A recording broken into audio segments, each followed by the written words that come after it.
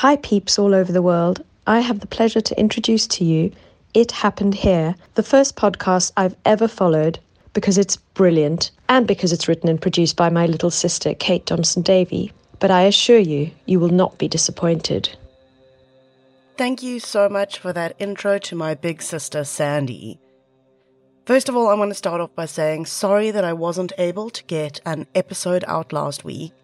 If you're South African, you will know all about the difficulties that load shedding has created for any of us who are doing any sort of business online.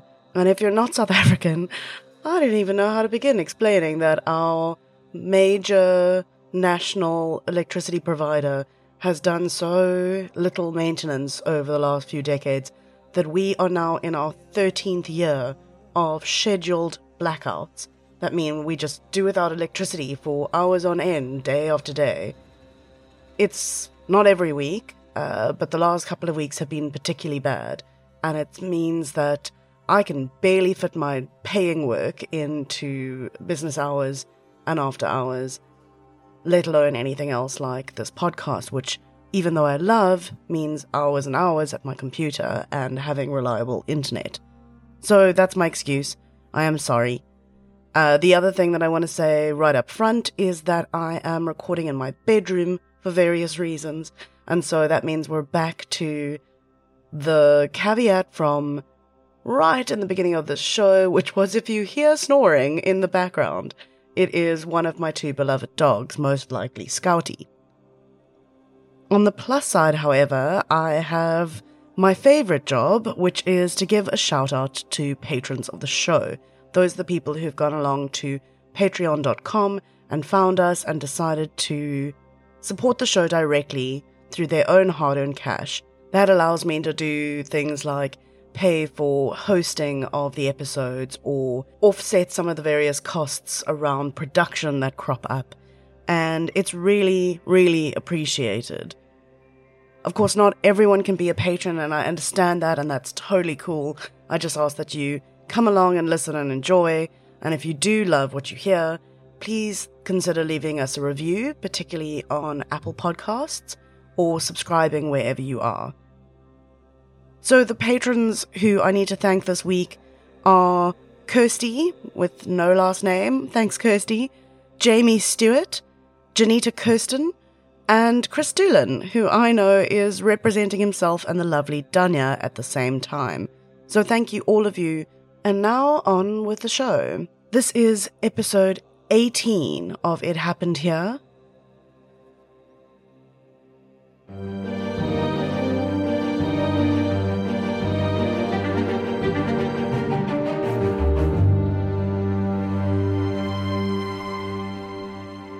We've covered a couple of cases recently that have made big news, either because the person in question was already a local celebrity, like axe-murdering rugby player Pindile Nchungwana, or because the case spanned international waters, as with the Annie Devani hijack or hit saga.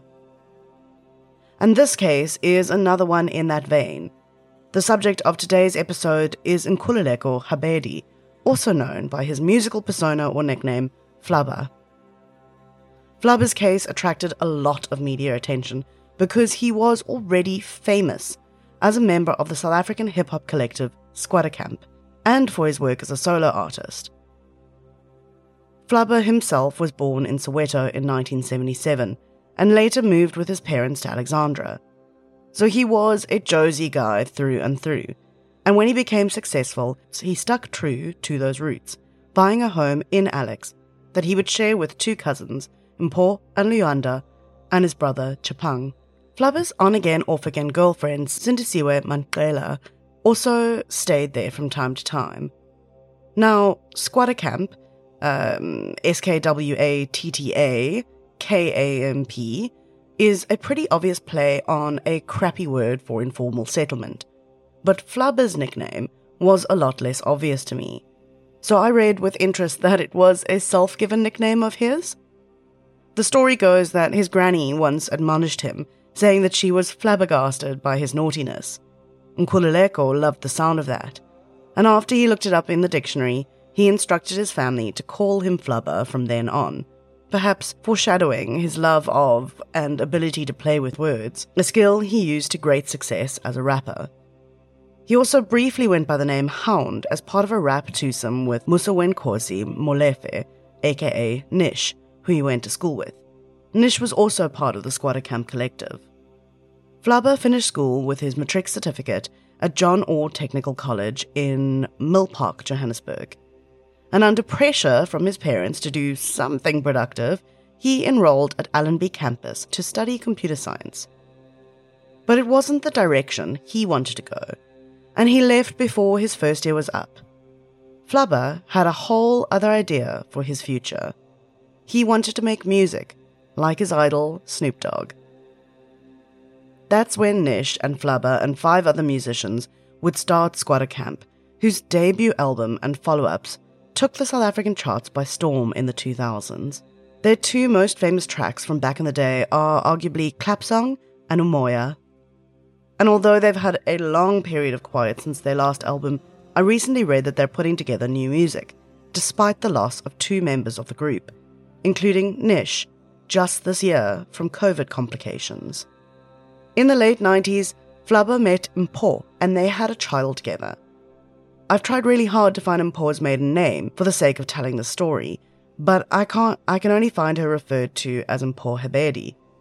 In 2000, they had a daughter called Lesego, and although they broke up after around a decade together, the 2 remained close and co-parented Lesego. In 2013, Flabba had a son called Tshegofatso with his then-girlfriend, Karabo Shole, someone he'd also known since childhood. And there was a third, significant love interest in his life, Sindisiwe Manqela, who is most often called Cindy. He and Cindy had dated on and off for years, and they were very much on again in 2015, where we will be focusing today. Cindy was born in 1989. Her parents lived in Kempton Park, and her father was a retired police captain. After school, she studied economics. By all accounts, their relationship had its ups and downs. Flabba was 12 years older than Cindy and had first started dating her when she was just 17, and he was still married. There are various reports of them breaking things off at different times, one or both of them seeing other people, and Cindy was often flying between Ireland, where she was studying, and South Africa. At one point, Cindy was pretty much set on heading back to her studies and forgetting about Flabba forever. Text messages between them that later became part of the public record in this case show that Cindy said she'd had enough of being essentially his side chick when he was still married, and his cheating with additional women, even years into their relationship. But Flabba managed to convince her, with the help of his mother, Agatha, to give things another shot. So in 2015, Cindy was staying at Flabba's place in Alex, more on than off. On the evening of March 8, 2015, Flabba, Cindy and some of their friends are all set for a night out at one of Joburg's swankiest spots, the Sands in Sandton. They are meeting up with another of Squatter Camp's stars, Lebogang Sugar Smacks Motibe, and Flabba is set to perform with Sugar Smacks at the venue. From later testimony, the general consensus seems to be that the evening started well. Flabba, Cindy and their friends Nkululeko Chaoke and his girlfriend Masego are all in high spirits when they get to the club. Once inside though, the upbeat mood doesn't last long. As might be expected, there are lots of people hanging around the rappers, and Cindy quickly gets irritated when it looks like Flabba's flirting, not only with the band manager's girlfriend, but with one of his own ex-girlfriends, a woman various witnesses later identify as Kia. Now, just to be clear, this is one version of events. In later testimony, Cindy herself denies even knowing who Kia was, never mind getting irritated by her. But various friends of the couple have a different story. According to this version, Kia came to their table, helped herself to the bottle of whiskey sitting in the center of it, and spent a flirty 2 minutes chatting to Flabba, all while Cindy sat seething in the background. Once Kia clears off, Cindy quickly translates her displeasure into a full-blown argument with her boyfriend, but they're cut short when it's Flabba's turn to take the stage. This seems, however, to set the tone for the rest of the evening. At one point, Cindy, with Masejo in tow, is flirtatiously chatting to a couple of guys, until eventually Flabba marches up and tells her it's time for them to leave. There are reports that there might have been an altercation between the rapper, his friend Nkululeko, and the two gents chatting up their respective girlfriends. Cindy is pretty pissed off at this point, and everyone's had a bit of a drink. She asks Flabba, "Why is it okay for you to flirt with other women, but when I talk to guys, suddenly we have to leave? You can't tell me what to do. You don't pay my bills." Now, if you're wondering about that last bit, the bit about him not paying her bills, well, there's some other accounts of this argument that suggest that money was an issue here too. For starters, despite being a well-known artist, Flabba wasn't pulling in a lot of dosh anymore. There are even suggestions that Cindy was the one paying for the drinks that night and for the petrol they'd used to drive out there, and there are some men who presumably would find that an embarrassing state of affairs if you're a somewhat famous rapper out in the town with your much younger girlfriend. I don't have direct sight of the state of his finances, so I want to be clear here that this is all about making sense of a swirling set of hearsay and contradicting narratives. But whatever the truth is, you have booze, jealousy, anxiety, and insecurity all at play, and that is not a good mix for keeping cool heads. Soon, the group head out to the parking lot. Here things kick up another notch, with the pair at the center of everything, Flabba and Cindy, fighting verbally but heatedly.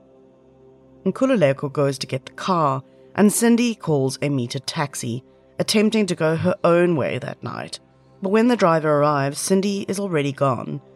They drop off the two friends and make their way back to Flabba's home in Alex, just the two of them. When they get home, Flabba's cousin Mpo and a mutual friend, Tapelo, are sitting outside the house chilling and listening to music.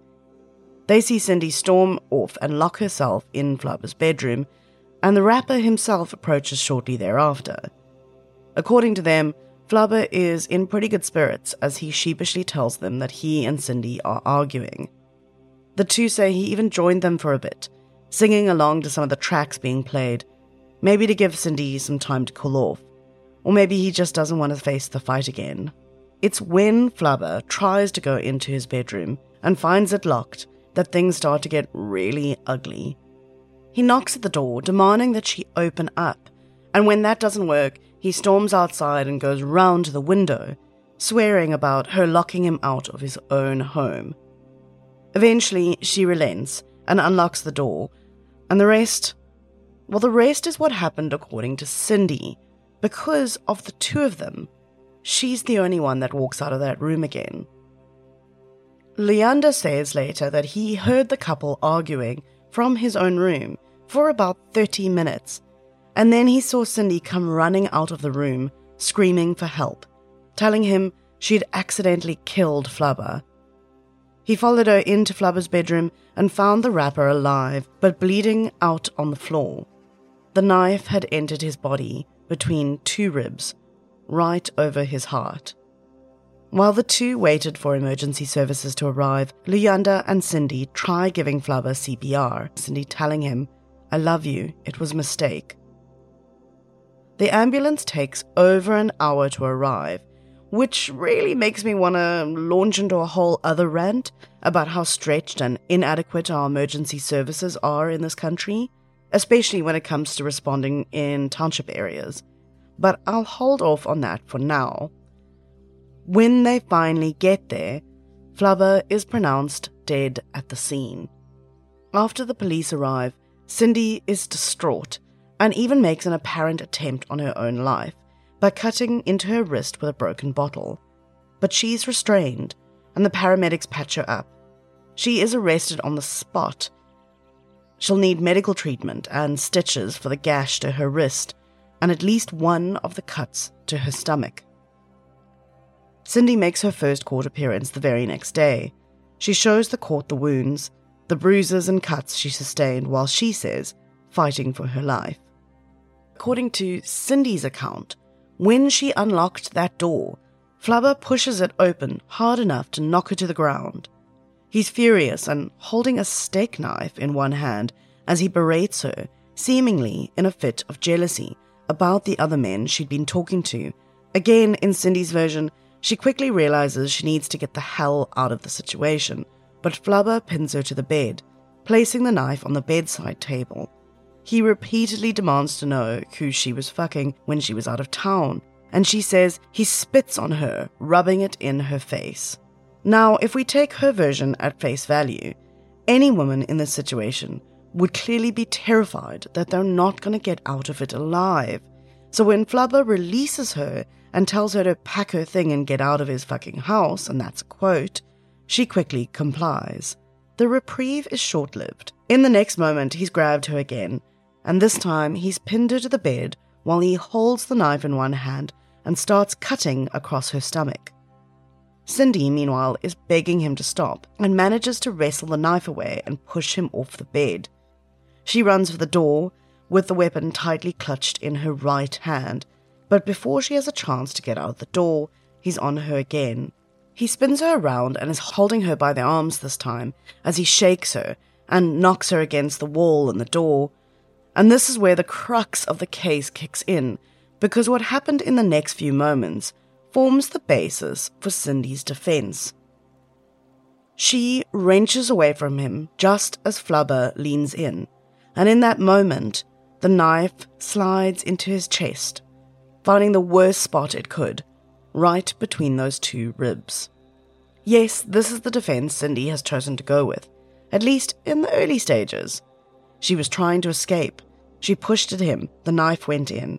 It was a complete accident, and she only realized what had happened as he staggered away from her. In one source, her lawyer is quoted saying, as she tried to break away from him, he leaned forward, landing on the knife. And others at the house say Flabba could be heard shouting, "This bitch just stabbed me." And then she stumbles out of the room, calling for help. And that's when the stories align again. Cindy's defense, as I said, is that she acted in self-defense, and even then, what happened, the stabbing, was unintentional. In this, it seems like it might be an open and shut case of self-defense against an abusive lover. But the prosecution isn't buying it, and the state's case includes the argument that if he had wanted to kill her that night, her wounds would have been worse, which I must say is a deeply appalling thing to have read. The state also says that at least some of the wounds were self-inflicted. This becomes one of the key points of contention in the early stages of trial, and a doctor will testify that A, not all her wounds could be self-inflicted, and B, that they are consistent with at least some of the aspects of Cindy's version. Frustratingly though, not all of the medical evidence in question is available to us, because somehow, in this one particularly crucial case, the clinic where Cindy was initially treated had managed to lose those medical records. Sam, who helped me prep this case, wrote 4 words at this point in the notes, just, quote, "Really guys? Really though?" And I have little of any eloquence to add to that. This is the level of incompetence in record keeping we're dealing with, and if it makes me, as a true crime storyteller, want to scream and rage, I can't even fathom the frustration that the advocates arguing the case must feel. So all I have for you on that point is a heartfelt really. Despite this epic cock-up, by the time the trial goes to the High Court in September, the evidence that will be used to seal Cindy's fate isn't her own wounds. Rather, a state-appointed forensic pathologist testifies that, given the size of the wound on Flabba's chest and the jagged damage done to one of the ribs on the way in, it is, quote, highly unlikely that the stabbing was accidental. To that expert, it looks decidedly more like a deliberate attack, especially given the kind of force that would be needed to drive the weapon all the way into the heart. Cindy listens to this testimony impassively in court, her head covered in a scarf, as it has been for all of her appearances thus far. What she's thinking and feeling in that moment, we don't know. But whatever happened that night, it seems that accidental is off the table. And when she takes to the witness box after the court has heard several days of testimony from experts and others present at the house that night, she drops the pretense and a bombshell, saying, quote, "I stabbed him intentionally. The mistake was killing him." On December 9th, 2015, 10 months since that March night when Flabba was stabbed, Sindisiwe Mandela is found guilty of murder with intent. During the sentencing, members of Flabba's family said that he had been the glue that held them together, and the rift of his death had left them bereft and divided. In mitigation of sentence, however, the defence's team representatives argued that Cindy should be considered a candidate for correctional supervision rather than imprisonment, because she was a first-time offender who had acted without premeditation and had shown clear remorse. As an aside, the Judge Soli Sitole, said a bunch of very weird and very not okay things during his judgment, including, quote, "The court needs to punish for deterrence, to stop you from committing future crimes, to stop you from killing your future boyfriend," end quote, which is not really how justice works, and I would like to think a judge knows that. He also lectured her on the fact that in other countries she may have received a death sentence, detailing the lethal injection and even a description that, quote, "Some African countries, they took offenders to a ditch where they opened fire on them until they died," end quote. Which I don't know. I don't know what that has got to do with the case in front of him, other than sounding like some paternalistic bullshit. Cindy was sentenced to 12 years in prison for the murder of Nkululeko, Flabba, Habedi. That's a shorter term than the usual mandatory minimum of 15 years for murder. In his judgment, Judge Sitole stated that the court was showing mercy in this regard because, to some extent, Cindy herself was a victim of the situation, and because she had shown that remorse by immediately trying to perform CPR as Flabba lay dying. But the judgment is also a bit of a contradiction in some ways because he recommends that she only be eligible for parole after serving 2/3 of her sentence. Normally this would apply after half your sentence. If she gets parole, Cindy might be a free woman again as soon as 2023. She will be in her 30s, with potentially many decades ahead of her, decades Flabba never got. In many people's eyes, Cindy is a cold killer, and I have a lot of sympathy for his loved ones who hold that view. I've watched a number of interviews with Flabba's family, including his daughter and his ex-partners, who all speak in glowing terms about him, and both of the mothers of his 2 children have said that he was not violent with them at any point in their relationships. But, and it's a but big enough that Sir Mix-a-Lot would approve, that doesn't mean that the relationship between these two hadn't turned volatile and possibly abusive. There is evidence from witnesses and in their text exchanges that both were angry and jealous about the other's behavior. Then there is the fact that Cindy tried to extricate herself from the situation at least once by calling that taxi, and perhaps more than once. She would present screenshots of call logs in court showing that she had phoned friends who hadn't answered that night. She says she was calling for help. She'd also been packing to leave that night in the middle of their fight. Cindy's bruises and her word that she feared for her life in that moment have stayed with me. Flabba still has adoring fans who may be incensed to hear this, but I'm not sure I would have convicted her for murder with intent. It's a difficult call, I concede, because death is a reasonable expectation to anticipate if you willingly stab someone, as she ultimately admitted she did. But I see no evidence of premeditation, and lots that there was an escalating fight that had already turned violent. And I wonder what I would have done in that moment to get away, to protect myself. So I guess I'm sitting here holding 2 positions simultaneously. sympathy for those who lost their beloved brother, father, son, and also sympathy for a woman who I personally believe acted on instinct to protect herself. We can judge her decision, but I hope we will never find ourselves having to make the same call. This episode was written and researched by Samantha Render and me, Kate Thompson-Davey.